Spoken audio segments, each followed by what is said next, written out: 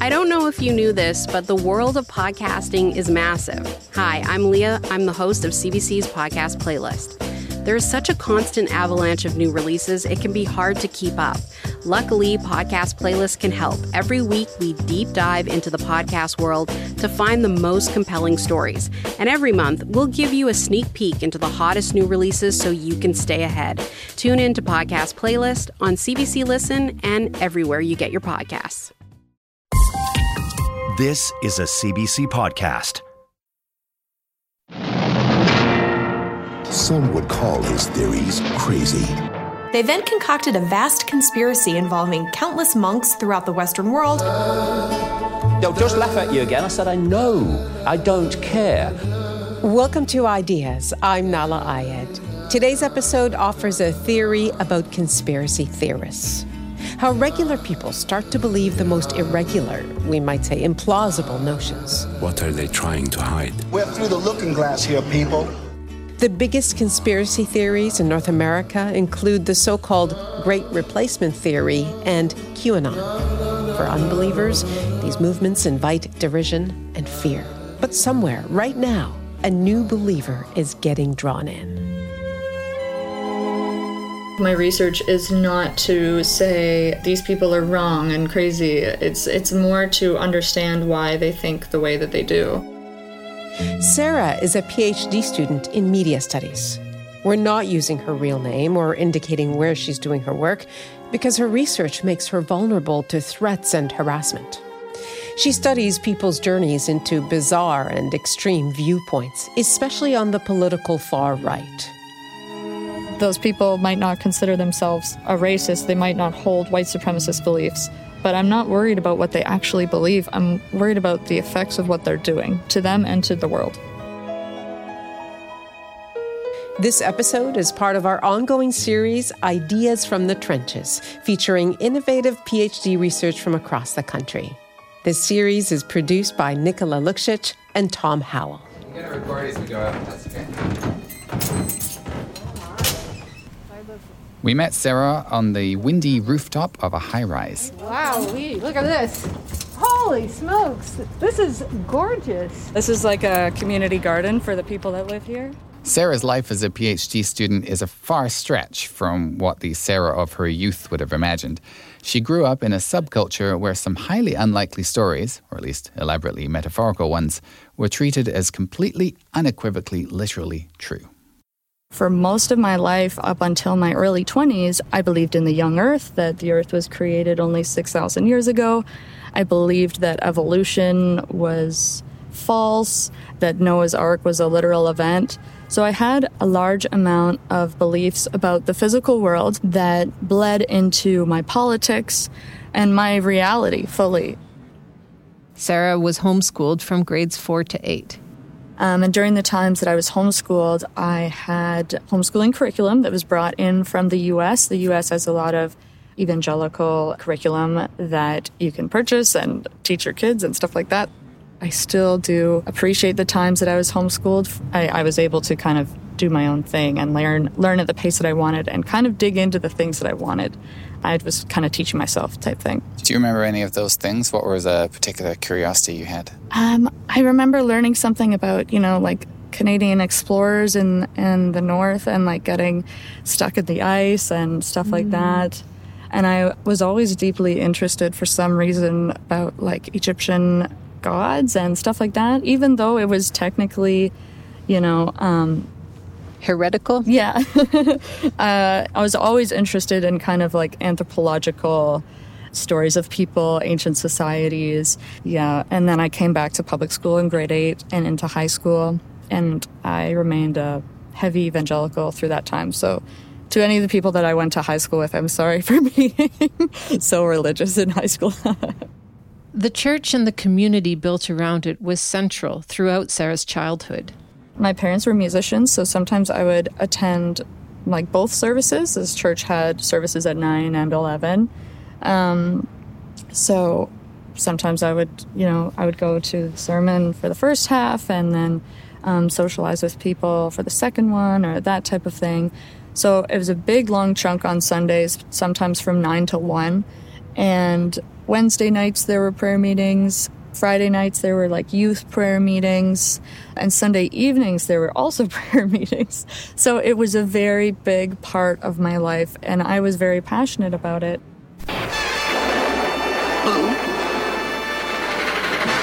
When Sarah was growing up, her parents restricted her access to pop culture, or at least tried to. I wasn't like allowed to watch like certain Disney Channel shows. My mom's kind of rule was no live action for some reason. Like cartoons are okay, but like there was something weirdly sinful about those shows for like teen girls. And like Scooby-Doo and stuff like that was I would try to get away with it sometimes, but it was a little bit too occulty. Sometimes I wasn't allowed to watch Harry Potter or anything like that. So that was kind of a cultural gap, considering that my generation was very much growing up with Harry Potter, but yeah.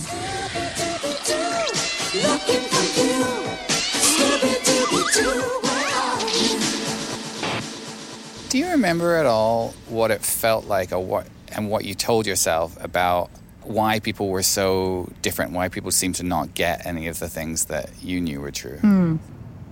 Yeah, I mean, I did, because I also had a lot of non-Christian friends who I'm also like eternally thankful for. And I absolutely very much respected their perspectives and their worldview.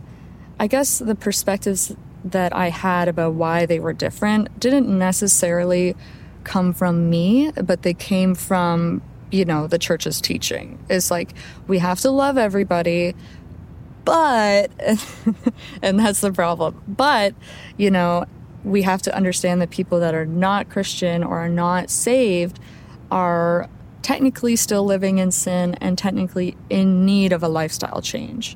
It's kind of programmed into the back of your mind to always be looking for those chances to witness or to bring your beliefs to somebody else. It wasn't necessarily that they were like bad or sinful or different per se. It was just that I had this like overarching framework that I kind of had to apply that was like, if you're saved, you're in this category, and if you're not, you're not. Yeah, you don't want your friends to go to hell. Yeah. When the judgment day comes. Yeah, or I have other family members that are not saved, and we also, my family, my church believed in the coming rapture and apocalypse, and the belief growing up was that could happen literally at any time. There's a bit of urgency implied in that belief system.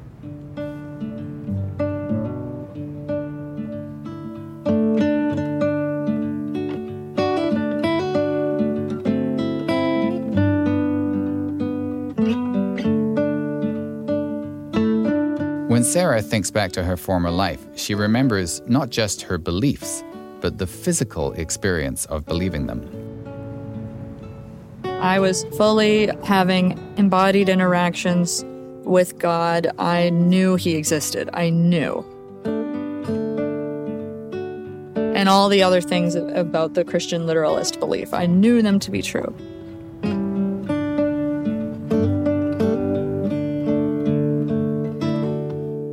What's an embodied experience? Yeah.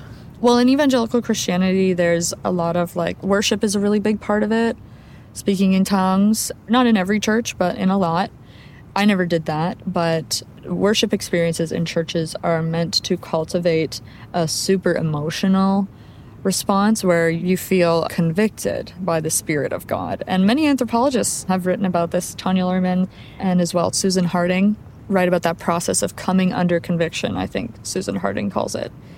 That's essentially when you feel this like emotional buildup during a worship time that it's in your body. And when you have that, that's kind of like a physical assertion that God is doing something. Sarah completed high school. She practiced her religion and felt anxious for her unsaved friends. But she also nurtured a curiosity about other cultures, historically and around the world. And that curiosity led her to enroll as an undergraduate in anthropology at a regular secular university. It actually challenges my view of what far-right evangelical Christian families are like, that you went off and studied anthropology and that there wasn't a sort of a scandal at that point. Can you talk about why you think they were okay with you going off and studying anthropology like that? Yeah, well, I mean, a lot of people don't know what anthropology is and, and what it implicates. So they knew I was studying like people groups, and I think that they attributed it to kind of like what missionaries do. I think actually Billy Graham, the famous preacher, has like some anthropological training. So they might see it as a way to help you understand people, so therefore you can spread the word and save more souls. Absolutely. And my mother, like, she very much imagines me still going into ministry and using my education to go into ministry. Both of them, they wanted to support me in whatever I chose to study, and that's what I did. And then I turned out this way.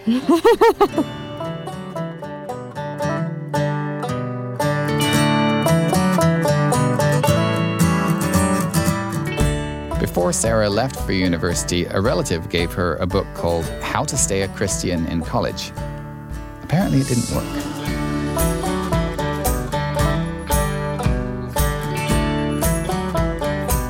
I used to 100% attribute it to this anthropology class that I had in my second year.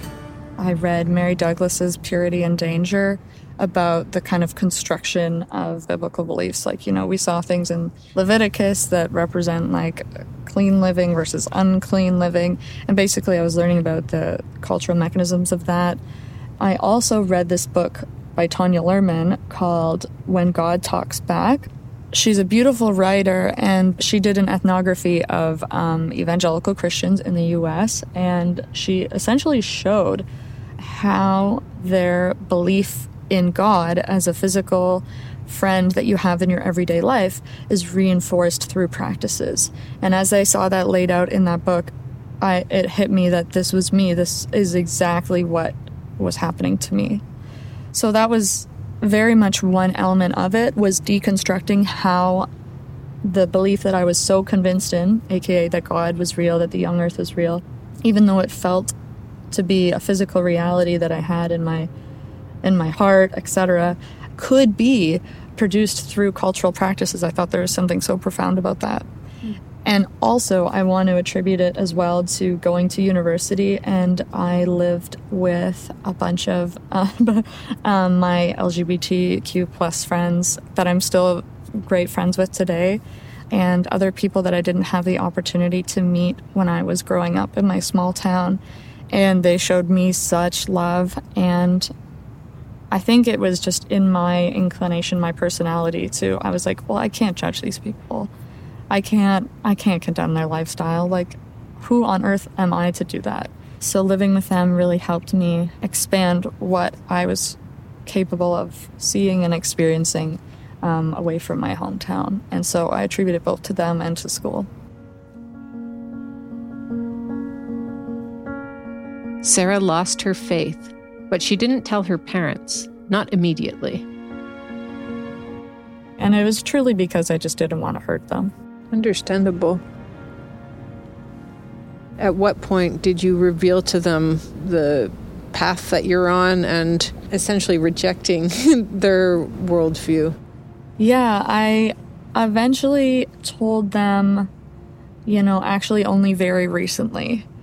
And it was because, some things in my life were revealed to them that very obviously implicated that I wasn't living the very, fundamentalist, right-wing Christian worldview. So you were in the closet for about how many years then with your family? In the Christian closet, I guess from age 21 to 29. Wow. Yeah, so when I could no longer kind of hide that I was not living the lifestyle that they imagined for me, I suppose, I had to sit down with them and, I told them my process, and I told them this is what happened in second year and the people that I met and how wonderful it had been to have that kind of weight lifted off of me.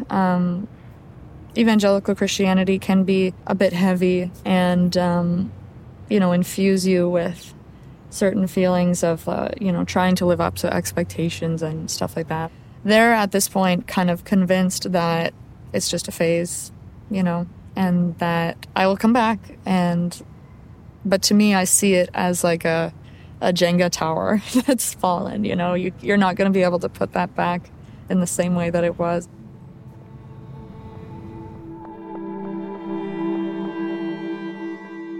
For most of her life, Sarah experienced her relationship with God as something direct and real. He was a specific physical figure, not some vaguely imagined entity. And now, with the Jenga tower fallen, she's able to understand how her beliefs came to be so strong and solid. Earlier, Sarah mentioned the influence of anthropologist Tanya Luhrmann. I'm Tanya Marie Luhrmann. I'm a professor of anthropology at Stanford. She's the author of a few books, including When God Talks Back, Understanding the American Evangelical Relationship with God. In researching that book, she spent years with evangelical communities, taking part in prayer groups. She was fascinated by just how far people would go to make God feel present. They would, in effect, play amongst themselves in order to develop more skill in interacting with this person. So people would sometimes put out a dinner plate for God or a cup of coffee. The pastor once said, put out a real cup of coffee in the morning. So you've got your ceramic cup of coffee and God has his ceramic cup of coffee. Has anyone expressed how God takes his coffee? No, and people were pretty sophisticated and subtle. So nobody really thought that God cared how he took his coffee, that's not entirely true. People, but people recognized that there was a mixture of their own imaginative play and whatever God was. And so, I knew somebody who would walk down to a park bench and she got a sandwich. She was going to have dinner with God. She got one sandwich. She went down to a park bench and she and God were sitting there and his arm was around her shoulders and they were talking about their day. And she said something like, I'm telling God about my day and God is telling me about his. So, people did sometimes have very phenomenologically vivid experiences of, I know exactly where God is sitting. He's sitting over there and I can't see him and I can't hear him, but I feel exactly where in the room he's sitting.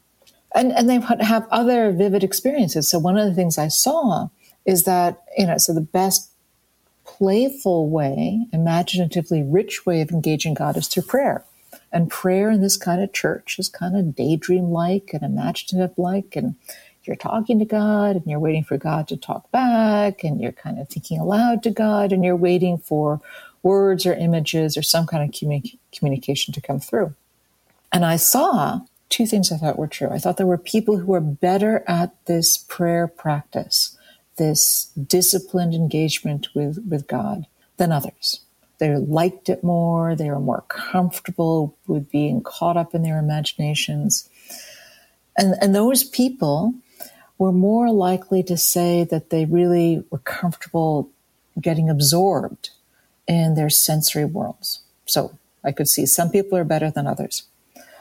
I also saw that people who did more praying and did more practice were more likely to have vivid experiences of God. And so in the psychological experiment,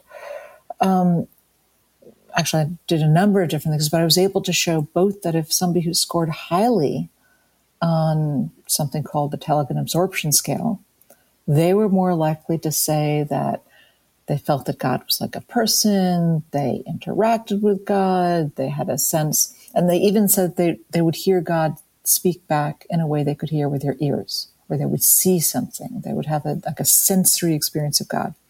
I also was able to show that the more time somebody spent doing this kind of imagination-rich prayer, the more they were likely to also report those vivid experiences. Yeah, and you wrote that coming to a committed belief is a product of doing something, not thinking something. So can you explain a little bit what might be going on in a person's mind when it's the practice that is directing the thought process? I wrote that sentence really because I think that many people think about faith as a propositional commitment. I believe that God is real, something like that. And in fact, what I saw is that even people of deep and committed faith, they often feel they don't believe enough. As people seek to make their experience more vivid, they are attending to those inner experiences. They're trying to cultivate those inner experiences. They're using other people to help them. What was striking to me was seeing it as a social and psychological process in which people are helping each other to change their own inner experience so they come to have a sense of this invisible being that is with them. Does this track with conspiracy theories and PizzaGate and people getting wrapped up in these things? PizzaGate started on the internet. This story that John Podesta and I are running a child trafficking ring in the basement of the Comet Pizza Parlor. By the way, there is no basement. Yeah, there is no basement on that. Do you feel like it helps explain that? I think so. I mean, I think that, we see that the more people spend time elaborating the ideas, the more they're supported by a small group of other people, the more vivid they become, and to some extent, also the more people feel a sense of response.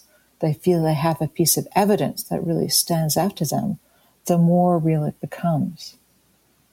But the more that your personal history is caught up with these narratives, the more that you know people around you who are reinforcing the narratives, the more you can interpret all of your world and the context of those narratives, the better. So, but the internet and there are multiple channels allows people to live in their own world, gives them practices so that the ideas within that world can start to feel more real. And it's about the practice and the community around that practice, similar to what you were describing for the evangelical setting. Yeah, I mean, when there's an invisible being involved, then I think the practice is more important to make that invisible being feel real. Because you've always got to work to sustain that realness because, you can't see the spirit. So, if you just have ideas about the spirit, but you're not interacting with the spirit, it's easy to give up the idea that the spirit is there.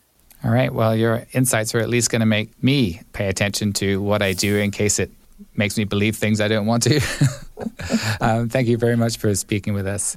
Thanks for the conversation. Much appreciated. Thanks so much.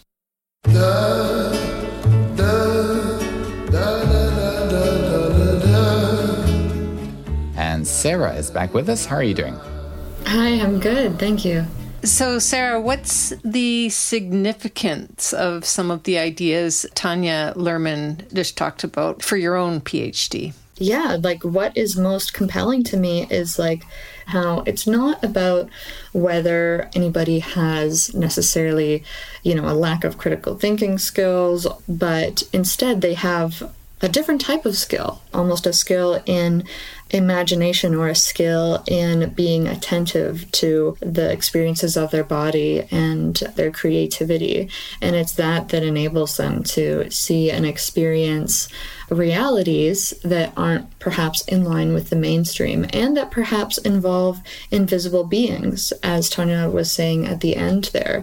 A lot of conspiracies involve the activity of beings that we never really get to see, whether it's the lizard people or the elite, or even just a version of, say, a politician like Trump that we imagine to exist, even if we don't get the concrete visual image of that person doing those things that we imagine them to do.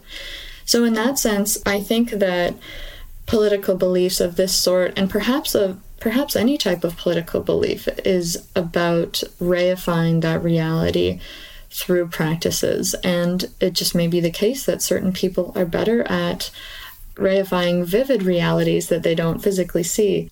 Reifying is a great word. What does it mean again? To solidify something as real and true, even if it doesn't exist in the physical, visual, audible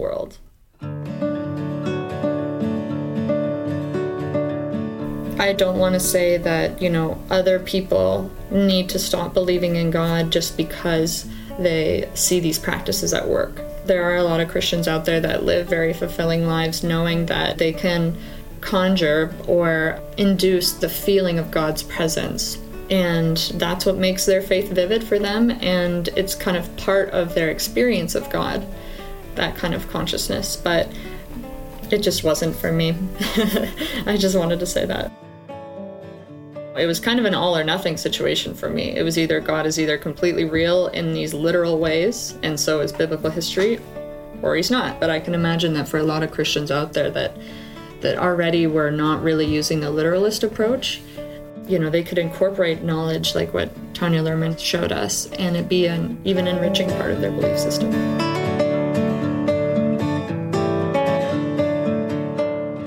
You're listening to Ideas on CBC Radio 1 in Canada, across North America on Sirius XM, in Australia on ABC Radio National, and around the world at cbc.ca/ideas. You can also download the podcast through the CBC Listen app or through your favorite podcast app. I'm Nala Ayed. I'm Helena Bonham Carter, and for BBC Radio 4, this is History's Secret Heroes, a new series of rarely heard tales from World War II. They had no idea that she was Britain's top female codebreaker. We'll hear of daring risk-takers. What she was offering to do was to ski in over the high Carpathian Mountains. Of course it was dangerous, but danger was his friend.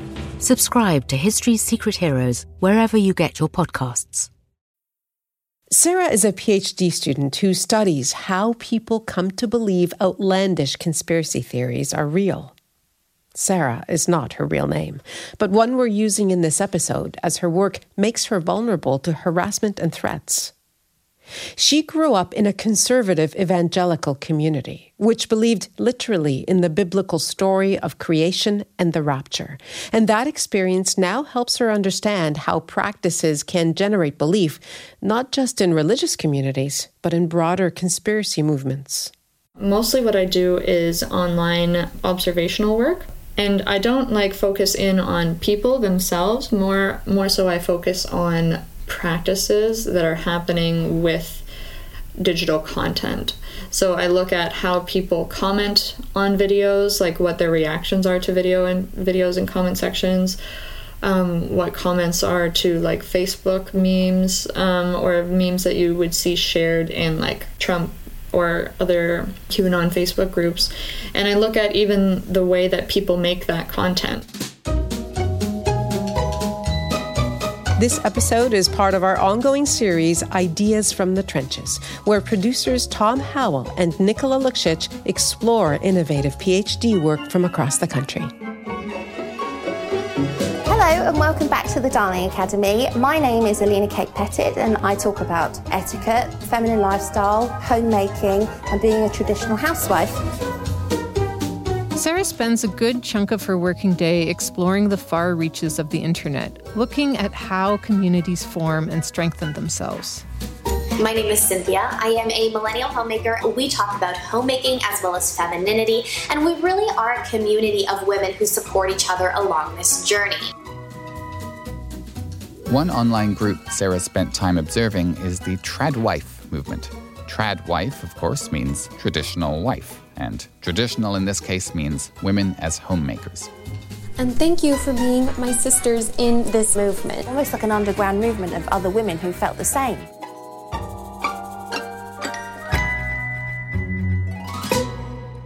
The tradwife movement started to gain traction online around 2017.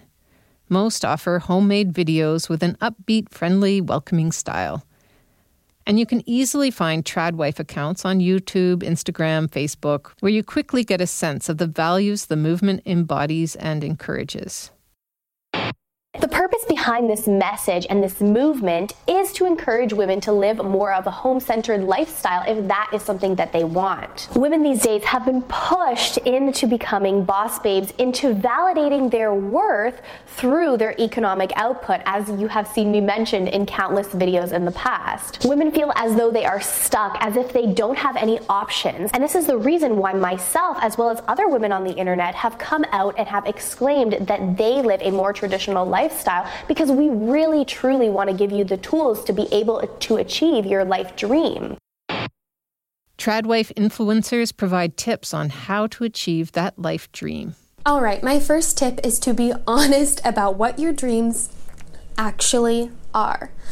If your only dream is to be a mother and a wife, do not feel small. That is a wonderful calling, and we need more stable families in our society. Many women convey to me that they feel guilt and shame over desiring a life at home as if it were selfish, or desiring a life with their children as if it were selfish, when in reality, a mother tuned into the needs of her children and graciously guarding the spending of a home and the goings-on within a home is a generous and wonderful way to live.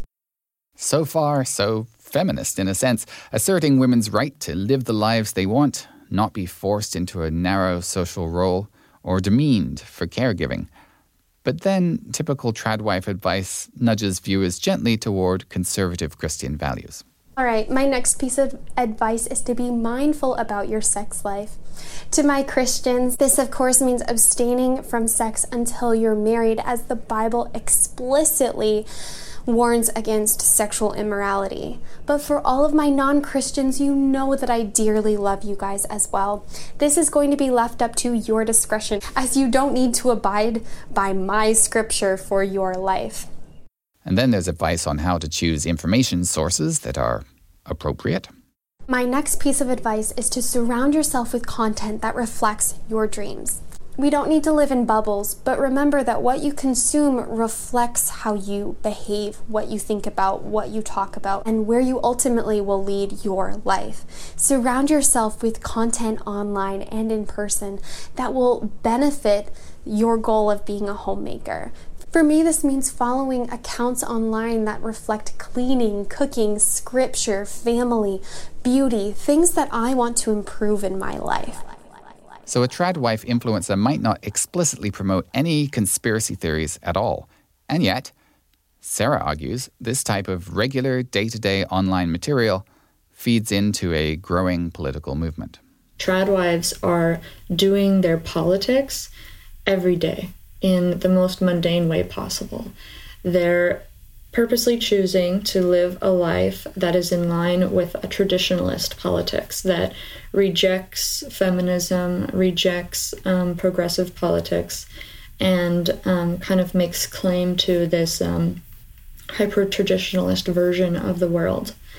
Or they write feminism as something that's about freedom of choice as opposed to liberation for all women and stuff like that. So the content of the politics, the content of why they do all of this, it's not really front and center to their practice. What is kind of working to embody this image of the traditional woman. And it's also something that solidifies their politics as in line with conservatism, or even the belief that, in the case of, like, say, Christian or evangelical tradwives, that this is the best type of activism that they can do to raise children that believe what they do. Sometimes in these accounts it's explicit that they want to raise white children that believe what they do.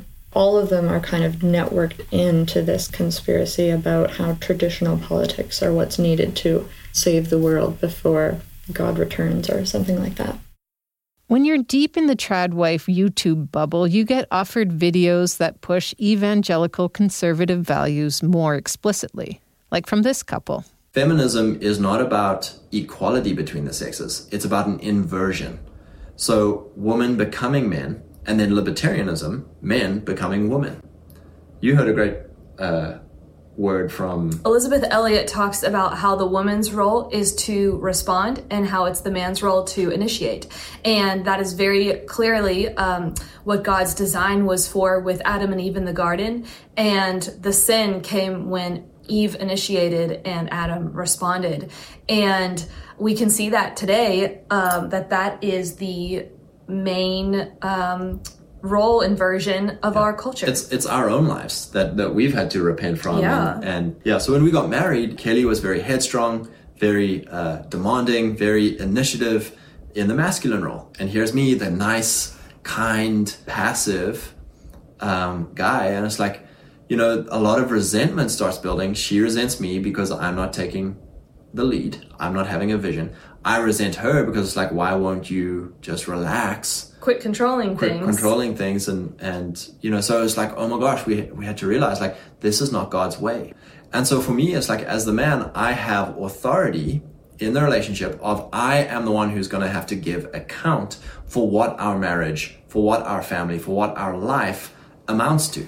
Because Kelly, what she has to give an account for is, did she submit to me? And did she pray for me? And did she honor me? Now, a lot of people are just, their minds exploded this. My mind would have exploded at this, like, you know, 10 years ago, like, oh, Scott, you misogynist. But it's like, no, like, there's a very real scriptural authority that, like, if I just say, well, Lord, like, she's her own thing, like, you know, what she and the devil do in the garden is up to her and the devil. It's this woman you gave me, Lord, like, you know, and that is what so many of us do. We abdicate. And we watch her eat the fruit of becoming a man, of becoming God. Mm-hmm. And we're like, well, let's see if she dies. And unfortunately, this goes all the way from family into institutions, you know?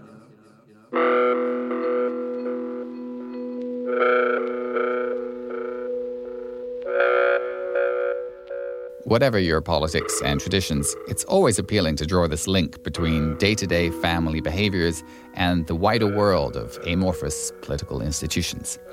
It's hard to describe how that works in detail, though. Sarah recommended what she sees as an especially good and recent attempt to do so, but from an extremely different point of view than that of the traditional husband we just heard. Hi, my name is Jack Bradich. I am a professor of journalism and media studies at Rutgers University. He's also the author of On Microfascism, Gender, Death, and War.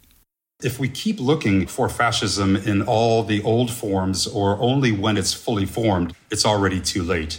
What a word like microfascism, a concept like that does, is it tries to get at something that's prior to belief. And the belief might be a kind of claim or a cognitive attachment to something about the world or a knowledge about the world. But there's something drawing people to that before there's a belief. I think there's this desire to flee the material world, to create a fantasy world, a mythic world. Then that mythic world is then reimposed or imposed on people. That connects for me things like certain kinds of Christian nationalism, which seek to do that. That then also connects to like mass shooters like the Highland Park shooter who didn't have a manifesto. Some of these mass shooters don't have explicitly articulated beliefs. What they have is a way of creating, usually through digital culture, a kind of fantasy world about themselves and others.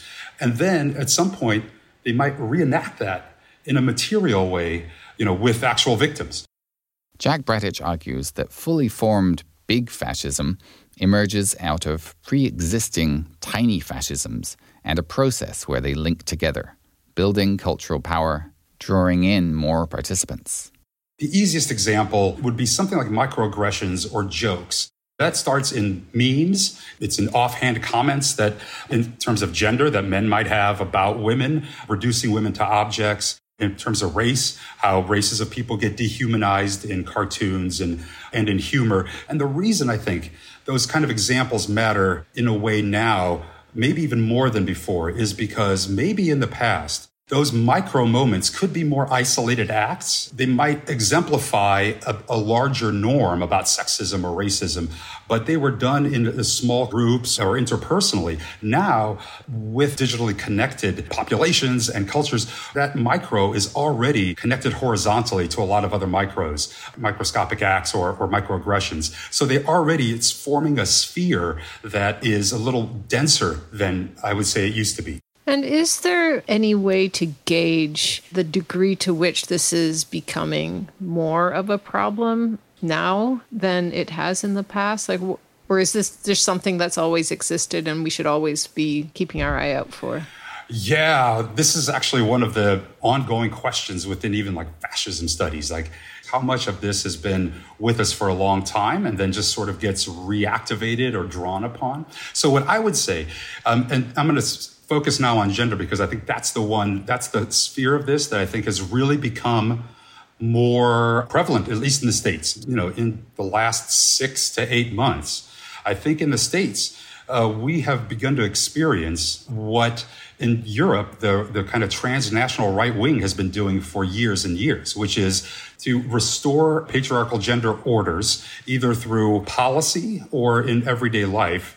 So in the States now, we see, obviously the overturning of Roe v. Wade, but in addition, the street level antagonism against trans youth and trans rights by right-wing groups to kind of police a gender order has become heightened. So I think what we're seeing in the States is to answer your question, is a heightened version of that part of microfascism, which is now kind of congealing in ways that make it not just about small everyday acts of oppression, but of kind of they're binding together, and that's the fasces, right? The fasces that fascism is really also about is how things bind together. So part of microfascism is understanding the forms of collective bonding.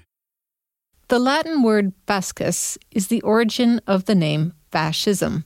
It refers to a bundle of sticks tied together. But Jack points out he's not just describing a nascent political movement or an ideology exactly like the original Italian fascism of Mussolini.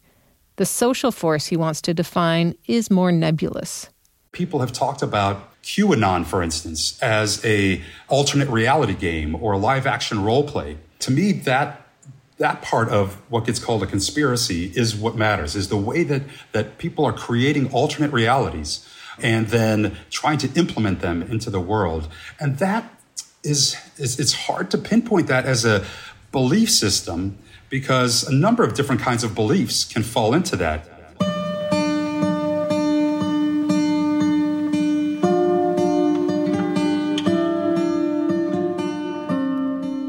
What counts as belief is complex. Jack Bradich makes the distinction between a fully formed belief system and what comes before belief. Earlier, Tanya Luhrmann also divided belief into two kinds. Belief as a propositional commitment. Many people think about faith as a propositional commitment. Versus belief as an experience. They come to have a sense of this invisible being that is with them. Sarah's own take on the composition of belief comes partly from the work of a Danish anthropologist, Niels Bubent, who talks about how sometimes the absence of something can be part of what compels your belief in that something. Hi, I am Niels Bubent. I'm an anthropologist based in Denmark, and I am interested in witchcraft and associated phenomena in Indonesia and beyond. Niels is best known for his book, The Empty Seashell, Witchcraft and Doubt on an Indonesian Island. The Empty Seashell is an account of an ethnographic experience I had in the 1990s on fieldwork in Indonesia on an island called Halmahera. And it's an account of what life is like with the possibility of witches all around. And this is what I experienced people had. So it's an account of what local people called gua. These are cannibal spirits that possess other people, and unbeknownst to these people themselves, they then get into the business of attacking their neighbors and friends, eating their liver, but in an invisible way, such that those neighbors and friends return to their homes, get sick and often die. And historical records, and during my time in the field, about half of the deaths that happened in the village were associated with these spirits. Now, at first blush, it seems it should be easy to figure out if a witch is attacking you and eating your liver, but all the paths to knowing for certain are blocked. These attacks happen when the victims are alone. The victims often don't remember the attack until it's very late, until they're almost dying. The witches themselves, who are possessed by these spirits, also don't remember what they have done and think they might be dreaming. Niels Boebant came to view the stories about cannibalistic spirits as a particular kind of belief. They weren't definite claims about the world. They were more like an unresolved question or a doubt. In my experience of their experience of witchcraft in Indonesia, it is very much a problem of not knowing. I never found that anyone in the village that I lived in actually believed in witches. They doubted them. The problem of proof in Indonesia in general, as I've come to understand it, is that proof is never definite. Proof that comes from the state or authorities are often fake anyway. So people that I know in Indonesia rarely trust proof. The point I'm trying to make here, if I wanted to go into a helicopter perspective, is to suggest that people who are engaged in witchcraft realities or irrealities, if you like, because you never know whether they're real or not, are actually skeptics and pragmatists, very much like we are. And the idea that witchcraft is a matter of belief, superstition, and, to put it plainly, stupidity, is actually, I think, stupid itself. I think we need a much more empathetic understanding of witchcraft. Niels draws a link between the village's persistent doubts about witchcraft and the European concept of aporia. It means a sense of puzzlement or skepticism, a state of disturbing, maybe irresolvable open-mindedness. Which brings us back to the conspiracy theorists. What strikes me about modern-day conspiracy theories is how scientifically engaged they are. You know, we may not agree with their science, but they're emulating a type of scientific thinking that I think is interesting. Where do you see that? Well, let me give an example. I will give you a conspiracy theory. For decades, big tobacco hid the fact that nicotine was deadly to people who were smoking. That's a conspiracy theory and was for a long time, except it's also true.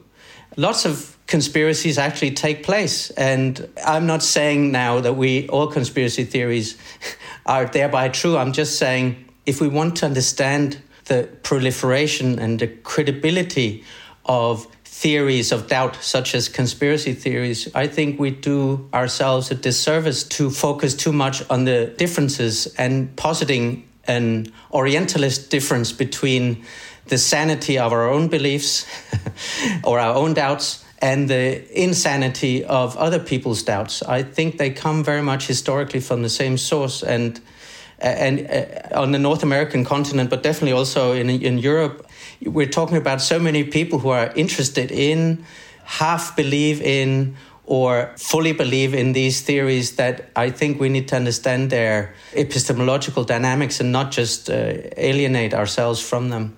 The same kind of exoticizing that we on the enlightened liberal left, and I include myself in that, make about witchcraft, I think we're also in danger of making about conspiracy theory. Niels Boebant, thank you so much for speaking with us. Thank you.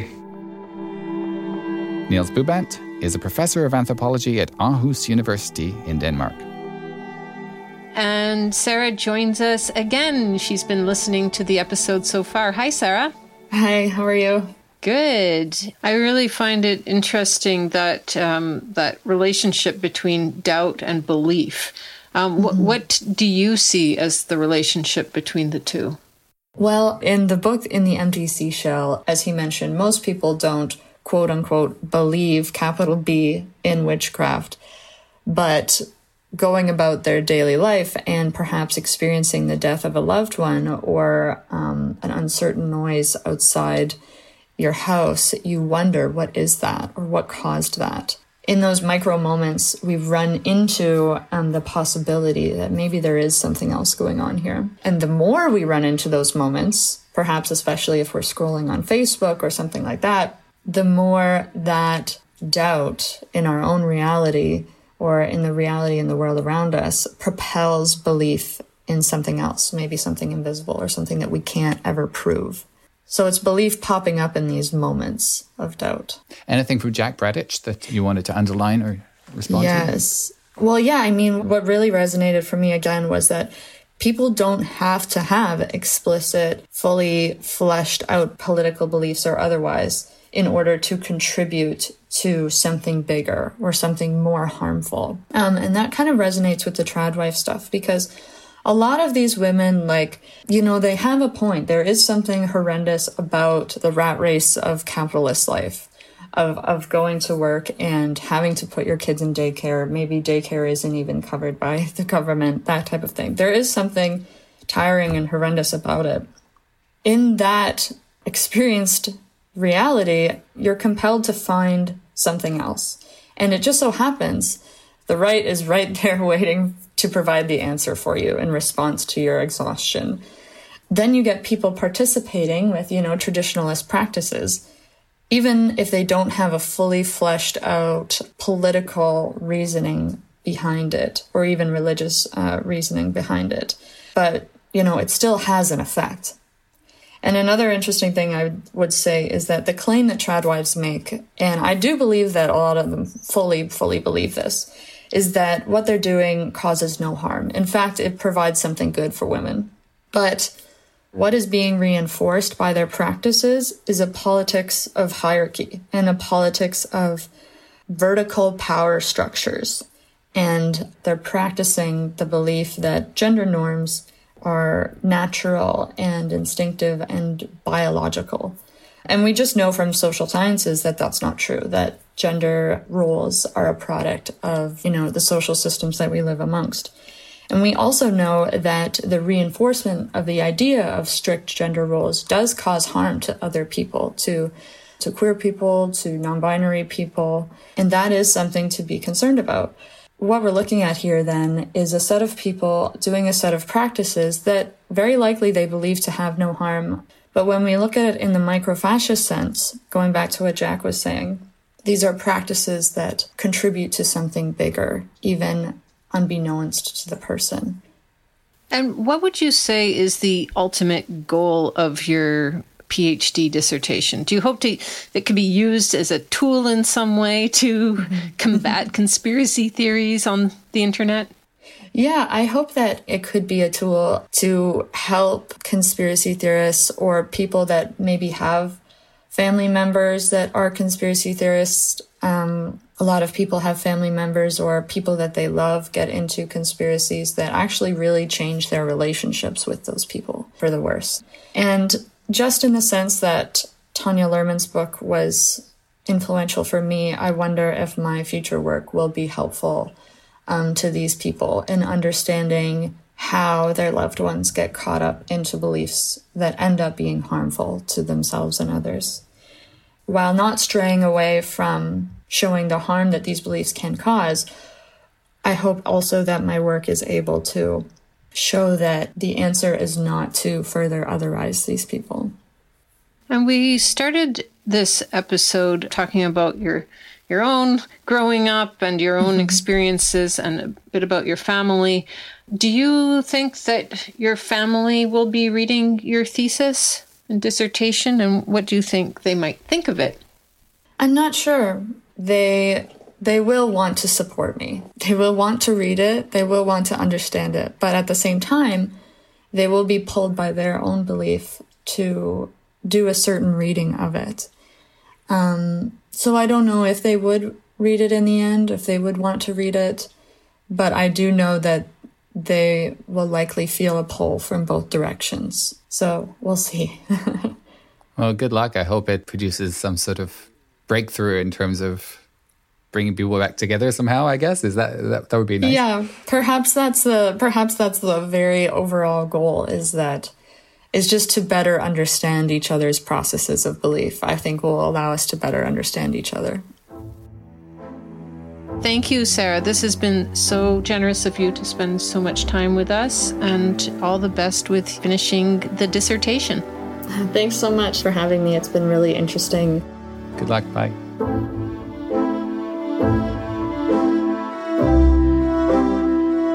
You were listening to A Theory About Conspiracy Theories, part of our series Ideas from the Trenches. This series is produced by Nicola Luksic and Tom Howell. If you're a PhD student interested in having your work profiled on Ideas, you can email ideas@cbc.ca and tell us a bit about the questions you're pursuing and why. Technical production, Danielle Duval. Web producer, Lisa Ayuso. Senior producer, Nicola Luksic. Greg Kelly is the executive producer of Ideas, and I'm Nala Ayed.